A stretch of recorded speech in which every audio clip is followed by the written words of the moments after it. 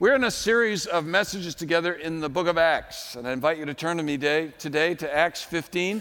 We're going to be looking at verses 36 through chapter 16, verse 15. We are witnesses, we are multiplied, and we are sent. You and I are being used by God to make a difference in the world. We have the neighbors we have, the friends we have, the work associates we have, the contacts we make in the community, and the other opportunities to use our home and every resource God has given us to introduce people to Jesus in a way that can profoundly change their lives. And through those efforts, God raises up people to go to the nations of the world, people who are out there right now sharing Christ with all peoples. God is sovereignly working in all of our circumstances, all of our relationships, and in all of our plans. Because God makes no mistakes, He is never surprised, and He lacks no power. God is working in your life in ways you can't even see, in events you wouldn't even choose, to accomplish something greater than you could ever understand. A lot of that is what's happening here in Acts 15. We're back at the church in Antioch. Paul decides that he and Barnabas should go back and visit some of the churches to see how they're doing. Churches that were established on their first missionary journey. And what happens in that church out of that simple suggestion shows the sovereignty of God in such a powerful way that it has led all the way to you and I sitting here today. Here's how Luke recorded it for us in Acts 16, verse 36. Acts 15, verse 36. Sometime later, Paul said to Barnabas, "Let us go back and visit the believers in all the towns where we preach the word of the Lord and see how they are doing." Barnabas wanted to take John, also called Mark, with them, but Paul didn't think it wise to take him because he had deserted them in Pamphylia and had not continued with them in the work. They had such a sharp disagreement that they parted company. Barnabas took Mark and sailed for Cyprus, but Paul chose Silas and left, commended by the believers to the grace of the Lord. He went through Syria and Cilicia, strengthening the churches. Paul came to Derbe and then to Lystra, where a disciple named Timothy lived, whose mother was Jewish and a believer, but whose father was a Greek. The believers at Lystra and Iconium spoke well of him. Paul wanted to take him along on the journey, so he circumcised him because of the Jews who lived in that area, for they all knew that his father was a Greek. As they traveled from town to town, they delivered the decisions reached by the apostles and elders in Jerusalem for the people to obey. So the churches were strengthened in the faith and grew daily in numbers. Paul and his companions traveled throughout the region of Phrygia and Galatia, having been kept by the Holy Spirit from preaching the word in the province of Asia. When they came to the border of Mysia, they tried to enter Bithynia, but the Spirit of Jesus would not allow them to. So they passed by Mysia and went down to Troas. During the night, Paul had a vision of a man of Macedonia standing and begging him, "Come over to Macedonia and help us." After Paul had seen the vision, we got ready at once to leave for Macedonia, concluding that God had called us to preach the gospel to them. From Troas, we put out to sea and sailed straight for Samothrace, and the next day we went on to Neapolis. From there, we traveled to Philippi, a Roman colony and the leading city of that district of Macedonia. And we stayed there several days. On the Sabbath, we went outside the city gate to the river where we expected to find a place of prayer. We sat down and began to speak to the women who had gathered there. One of those listening was a woman from the city of Thyatira named Lydia, a dealer in purple cloth. She was a worshiper of God. The Lord opened her heart to respond to Paul's message. When she and the members of her household were baptized, she invited us to her home. "If you consider me a believer in the Lord," she said, "come and stay at my house." And she persuaded us. Father, you are a sovereign God. We hear it all the time. But in passages like this, we see your sovereign hand at work in ways that we so often miss. Help us to see you more clearly today, so that in everything that happens, every relationship we have, every plan we make, we who are sent will know that you are using all of these things to accomplish your kingdom purpose. Thank you for your sovereignty. And we praise you for it in Jesus' name. Amen. When our kids were little in elementary school, Carla and I used to spend time at the school. Carla would work in their classroom. Once a week, I'd have lunch with the kids and go out on recess. When our son Tyler was in second or third grade, I would stand there and watch them, and the kids usually would be playing basketball, and it would happen every time. The little second and third graders would be playing, and then the fifth and sixth graders would come over and take over the game, and they'd beat them every time. They got so discouraged. So one day I'm watching this, and I said to the older kids, I said, hey, how about I play with these little guys, and you get a team together, and we'll play out here once a week. Man, they were all over it. They thought, well, we're going to whoop this old dude. And so we did it. Now, I used to be a decent basketball player at one time, never great, but when you are twice as tall as everybody on the team, you can be a star. I'm telling you, you can be a star. And what I found out was, over time, that I could actually control the game. I could control the game. I could figure out who's going to shoot and who isn't. I could block their shots. I could get every rebound. I could decide whether the score was going to be close or whether the score was going to be a blowout. But I always worked things to make sure the little guys won, just enough to keep the other guys coming back. But I learned that I had absolutely the power to sovereignly control the game. I could control the outcomes. You know, I was thinking about that this week when I'm reading this passage in Acts 15 and 16. And I'm reminded that in a much greater way, in a much more strategic way, and in a much more perfect and powerful way, God is sovereign over our lives. Now, we say that all the time, but do we believe it? That God controls who scores and who doesn't. That God can decide whether the game is close or whether it's a blowout. That God can use our circumstances, our relationships, and even our plans to accomplish His eternal purpose. That He works in and through those things in ways that you and I could not even ask or imagine. So He works through our illnesses. He works through our relational strifes. He works through our financial setbacks. He works through our blessings. He works through everything. Because as we are going out into the world for Him as witnesses, as we are being multiplied, as we are sent, God is at work powerfully in our lives today, sovereignly through all of those things, as He was in the early church. Paul decided he wanted to go back and visit the churches. And what started with a fight between two friends ends up becoming a church that God sovereignly establishes that swept the gospel across the West and eventually to you and me. You and I are a part of this in God's sovereign work. We are sent by God, who sovereignly works to accomplish His kingdom purposes. In what ways does God sovereignly work? As we're going to see today, He works in all of our circumstances, all of our relationships, and in all of our plans. We are sent by God, who sovereignly works in all of our circumstances. Luke wrote it like this in verse 36, chapter 15. Sometime later, Paul said to Barnabas, let's go back and visit the believers in all the towns where we preach the word of the Lord and see how they are doing. Barnabas wanted to take John, also called Mark, with them, but Paul didn't think it wise to take him because he had deserted them in Pamphylia and had not continued with them in the work. They had such a sharp disagreement that they parted company.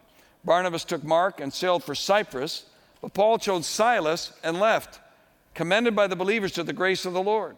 He went through Syria and Cilicia, strengthening the churches. God works in all circumstances sovereignly to accomplish His purpose.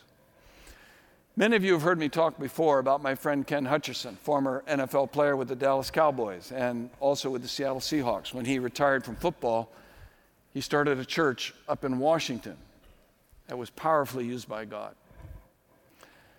My friend Hutch came down with cancer, which eventually is what God used to take him off planet Earth. When I talked to my friend Hutch when he first got the cancer and he was beginning his treatments, we were chatting on the phone one day, and I'll never forget this. He said to me with conviction in his voice, Larry, I thank God for my cancer. I said, wow, Hutch, why would you say that? He said, I'll tell you why. First of all, before I got cancer, he said, the only thing I feared was cancer itself. And now that I have it, listen to this, I fear nothing but God. He's made me more bold for him than I have ever been before. And he said, the other thing is, I thank God for my cancer because he's put me into relationships with people I never would have had this cancer not come. Doctors, nurses, lab assistants, other people there getting treatments beside me for their cancer. And God has allowed me to share with them more hope, more purpose, more meaning, even in the midst of what we go through. I'm able to tell them the difference the gospel makes. I thank God for my cancer. For had I not had it, none of this would have been possible. Most people in the world don't have that view. Most Christians don't have that view because they fail to see the sovereignty of God in the bigger purpose. God is at work in everything, even in a fight between two friends. Paul said to Barnabas, hey, let's go back, visit the believers in all the towns where we preach the word of the Lord and see how they're doing. Good idea, Barnabas thinks. Let's bring John Mark along with us. Paul says, not sure that's such a great idea. You remember the first journey, things got a little tough. He took off and left us. So I understand he's your cousin and all, and you want to be good to your sister or brother or whatever relational connection there is, but I can't take a chance on a guy who's unreliable. Well, they started fighting about it. So sharp was their disagreement, they parted company. Barnabas took John Mark and headed west to Cyprus, his native land, his native island. Paul chose Silas and went north through Cilicia and Syria. Now, what looks like an unmitigated disaster, there's a breakdown in these two friends, these great missionaries, God is going to sovereignly use in ways they could have never imagined. Doesn't make the fight good. It's just that God uses things even like a fight, even a relational disagreement. Because you see, what was formed out of this was not one, but two strategic missionary teams. Barnabas and John Mark head off to Cyprus. Now, we don't have a lot of details in the book of Acts about what happened to them, but whatever it was must have been significant. Because as they traveled about, we see the impact later in Mark's life. He comes back a different man. In fact, later on in Paul's life, he will even send for Mark, talking about how valuable he is now to the ministry. And besides all of that, whatever impression Barnabas made upon Mark's life, God used Mark as a leader in the church and eventually to write the second gospel on the life of Christ. God had a sovereign plan in their fight. Paul and Silas head north to Syria and Cilicia. And what was significant about it was that Paul chose Silas. Silas was one of the guys, along with Judas, also called Barsabbas, that we heard about last week from Pastor Phil, who came from the church at Jerusalem, who dispatched these two leaders from their church where the apostles were to go back to Antioch to settle the dispute over whether Gentiles needed to be circumcised. No, they said. Salvation comes through faith in Jesus Christ alone by his grace. Don't add a burden onto them. Silas was one of the guys who would speak that great truth with the authority of the Jerusalem church. And Paul choosing Silas was more significant than he could have known. Not only was Silas an authoritative representative from the church in Jerusalem, but Silas was also a Roman citizen, something Barnabas wasn't. And later on down the road, you're going to see how God used Paul's citizenship and Silas's citizenship in the Roman Empire as Roman citizens to get them out of a lot of jams, and for Paul and Silas to use their citizenship to further God's kingdom and his purpose. Besides all of that, on this missionary journey with Paul, Silas would be sovereignly equipped by God for the role he was going to play. Not only a strategic partner to Paul, but he would also become instrumental in helping to record the scriptures. For later on we learn that Paul uses Silas to help record and write the book 1st and 2nd Thessalonians. And then after that, Silas hooks up with Peter, and Peter uses him as a secretary to help record the book of 1 Peter. When Paul chose Silas, he chose them because of a fight he had with Barnabas. Not only does God sovereignly work through those circumstances to establish Mark and that missionary team, but also Silas and their missionary team. People, they were sent out, and God used a fight to sovereignly accomplish his purpose. Let me ask you this, who are you fighting with? On a more serious note, this question. You and I are sent by God to share with our neighbors, to share with our friends, to share with our work associates, to tell the nations of the world. What circumstances is God working in right now? What illness? What relational strife? What financial setback? What argument? What blessing? What circumstance is God working in right now to accomplish something for his kingdom that you can't even see?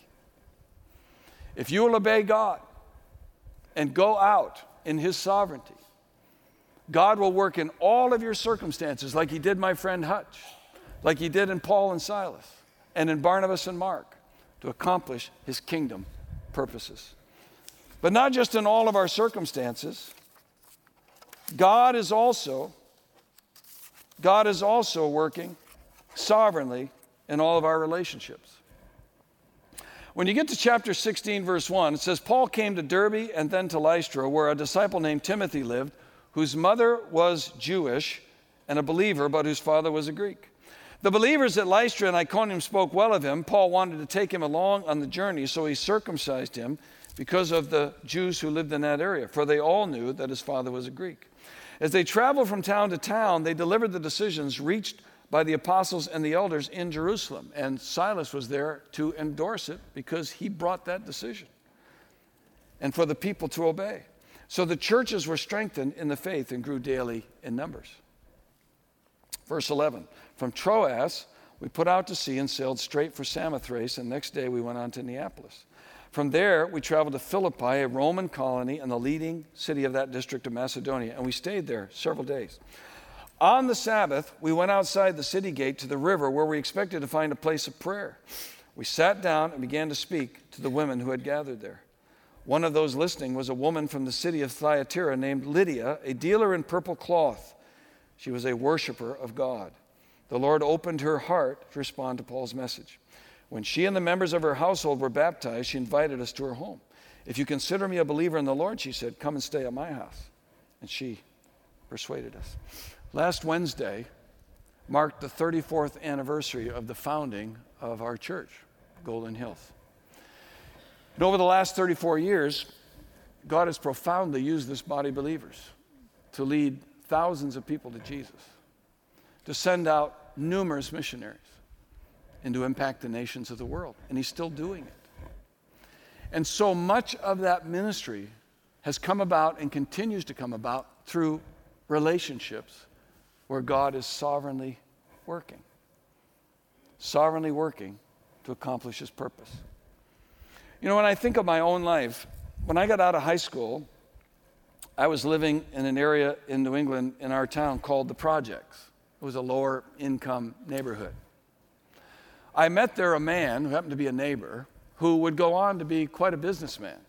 And when I got out of college, he hired me to go to work in Hartford, Connecticut.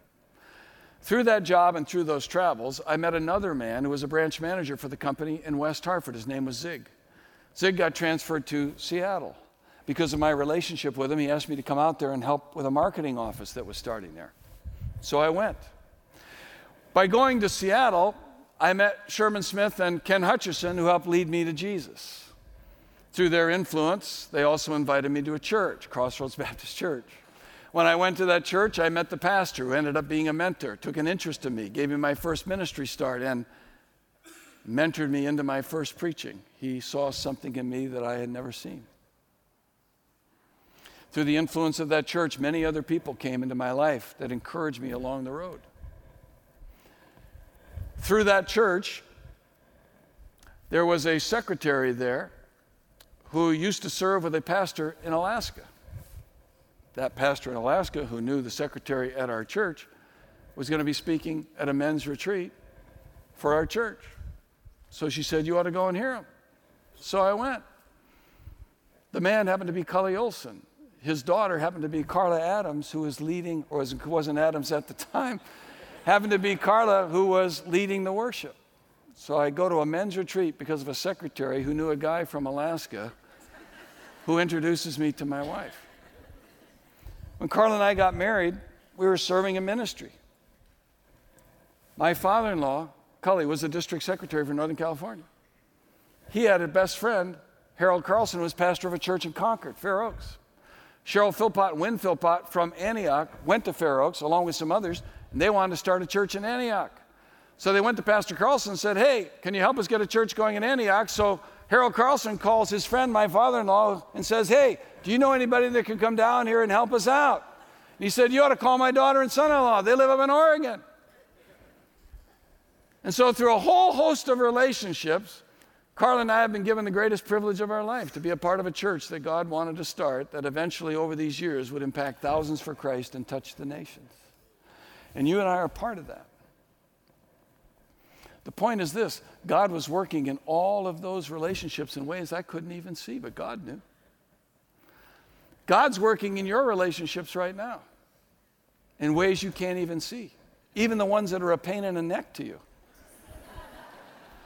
God is working because he sees where he's taking you and the people he has to work to get you there. Look what happened to Paul and Barnabas. They split up. So the story picks up with Paul leaving, and we already told you about Silas. God chooses Silas. But not only that, he's going to meet a young man and later on a businesswoman that are going to be instrumentally used by God that Paul never planned on meeting. The first is Timothy. He goes back to Lystra in the region of Iconium, and he goes to the house of Lois and Eunice. Lois is Timothy's mom. Eunice is his grandma. His mom was Jewish. His dad was a Greek. It may surprise you that under Jewish law, the son was to be raised in the religion of the mother. But in Greek law, the father was to be head of the home.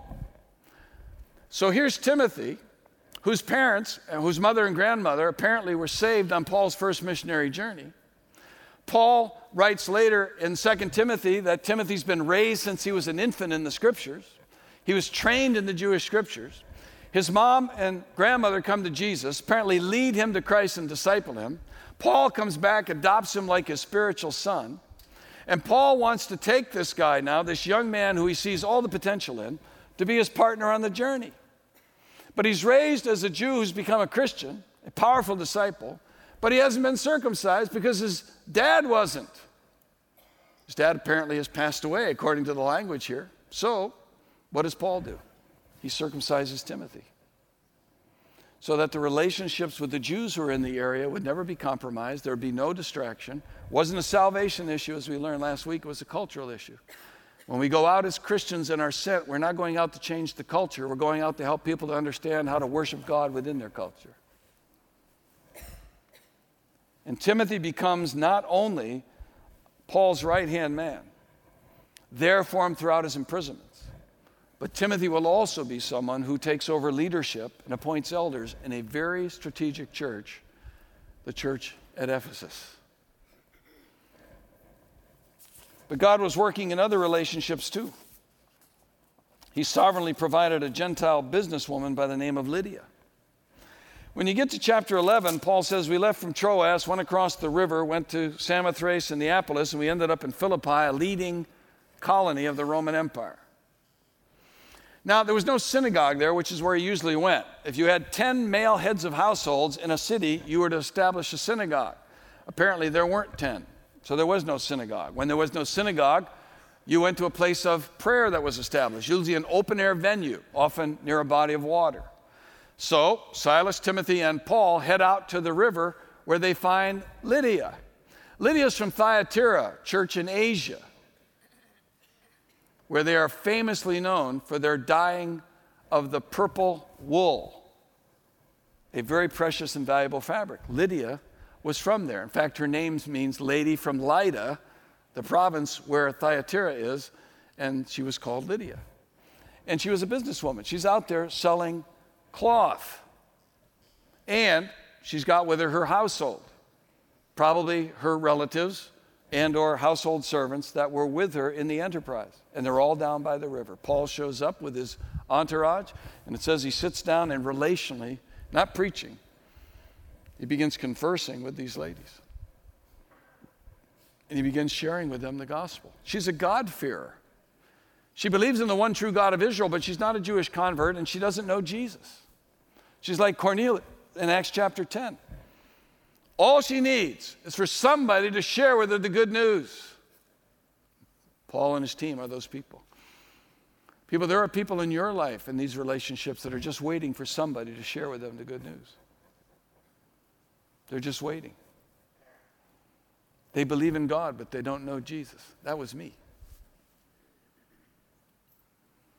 And God opened her heart, because God has to save people. We can't. God opened her heart. And she believed. And what does she do? She invites him into her house. If you consider me a true believer, come and stay at my house.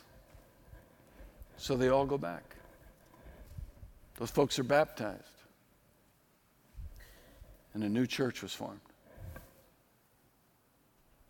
Paul never intended to go to Philippi. But God intended him to go there. And he worked all the relationships to get him right where he wanted him to be. And what was born there was a church. The first church in Europe that would eventually spread across the continent and to the New World and to you and me.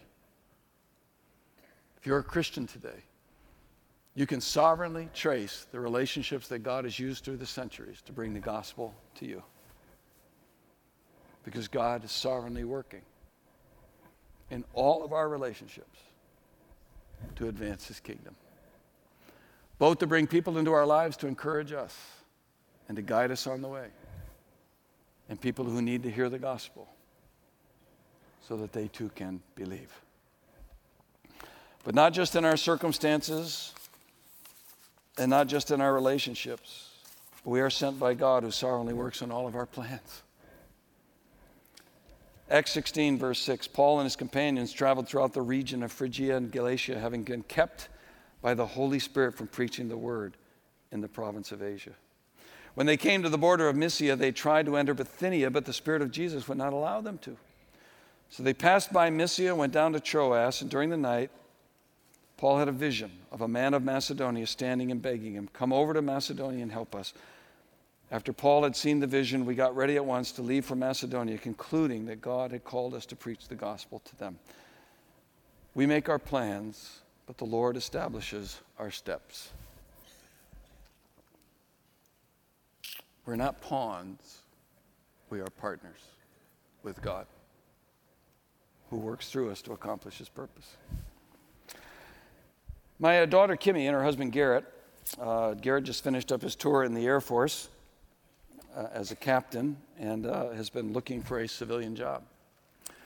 Over the summer, we have been praying with them. He has opportunities, but he wasn't sure. They wanted to stay in California. But when Carla and I got together with them to pray, we shared with them what they already knew. We told them, Kimmy, Garrett, look, you already know this, but I'm going to remind you anyway. You are making plans as you should. You should write, get all the interviews, contact the people wherever they are in the country.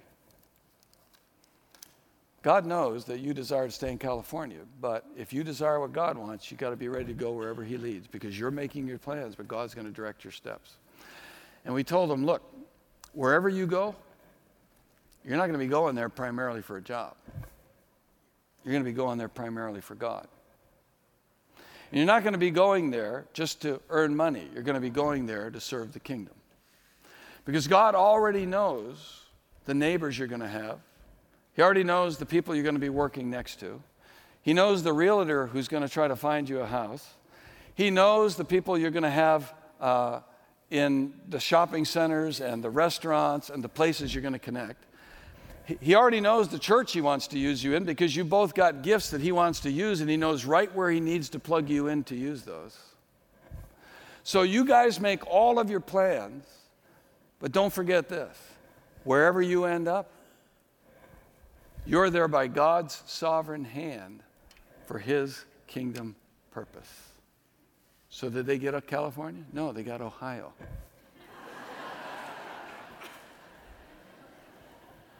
And God is already helping them to see we made our plans. God is directing our steps.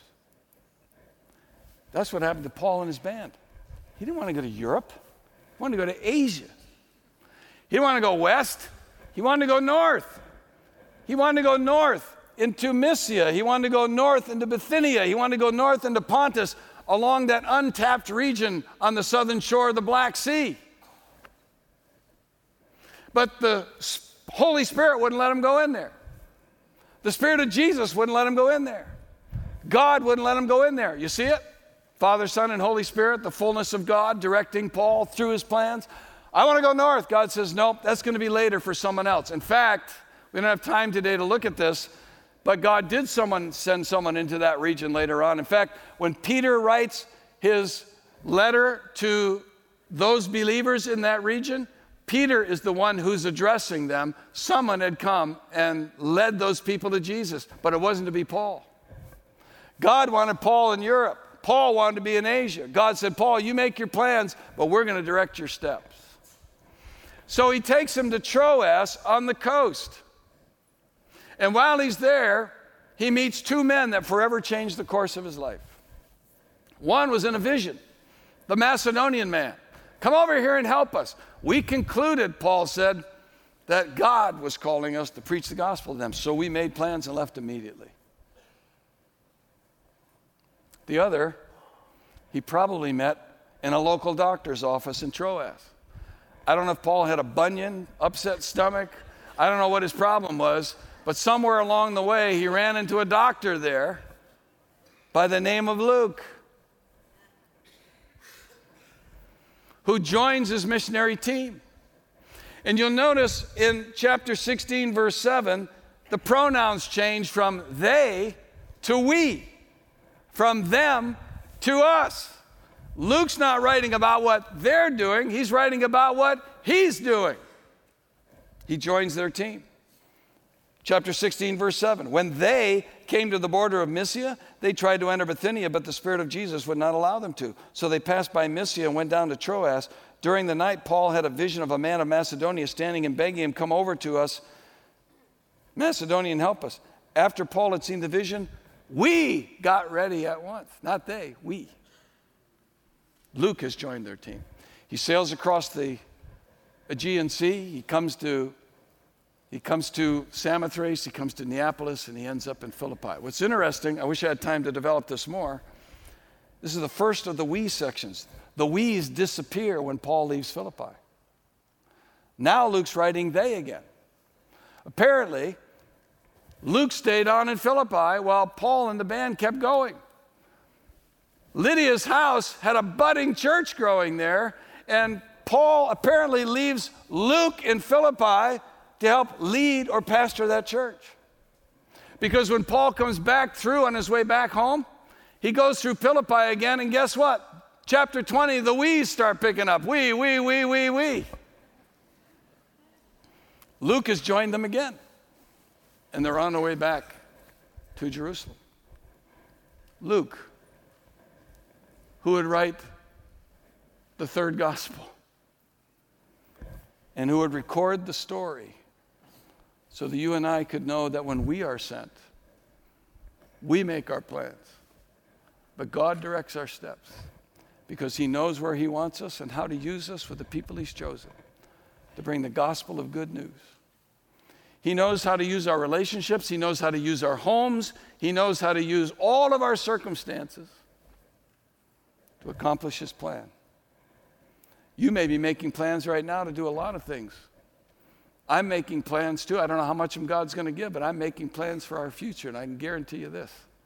Whatever plans Carla and I make, God's in the center of them. And we're going to be surprised at what God is going to do, because we're making our plans, but God is sovereignly guiding our steps. That's what he does with people who are sent. Sovereignly leads them. You see, when those little kids on the playground knew that I was there to play, their whole attitude changed. Because they knew that no matter how big the kids were, no matter how far they got behind, they went out on the court with a whole new attitude, because they knew that if I was there, they were going to win. Because they saw time after time, however it was done, that I could control the game and its outcome. That's a pathetically poor illustration of God's sovereignty on a much grander scale. Because you see, you and I are sent too, to our neighbors, to the people we work with, the relationships we establish in stores and restaurants, relationships we have with family members, people we meet that seem so unexpected. People, there's no mistake in those things. God is arranging those. You know that illness you may have, the relational strife you've been through, the financial setback, the job loss, as well as all the blessings? God's working in those circumstances. He's working in all those relationships, and he's working in all your plans.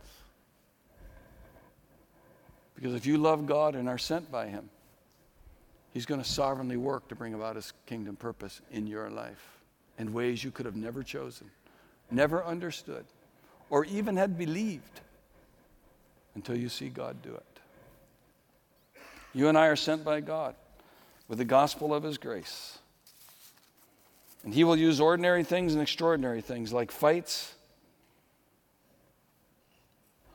relationships with people, invitations into our homes, visionary plans, and everyday relationships, because we are witnesses.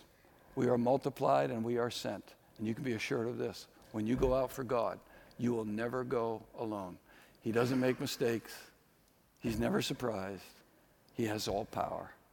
And God is working to build his kingdom through us. God, thank you for this reminder. Thank you for working sovereignly in everything, whether we see it or not. And someday, God, when we're home with you, we're going to stand in awe at what you have done. May the glory be yours and the joy be ours as we go out, sent into the world each day to build relationships, open our homes, work through circumstances, and make our plans. You're a sovereign God, and we are sent out in that sovereignty. May that be our encouragement, our assurance, and our joy. And we'll thank you in Jesus' name.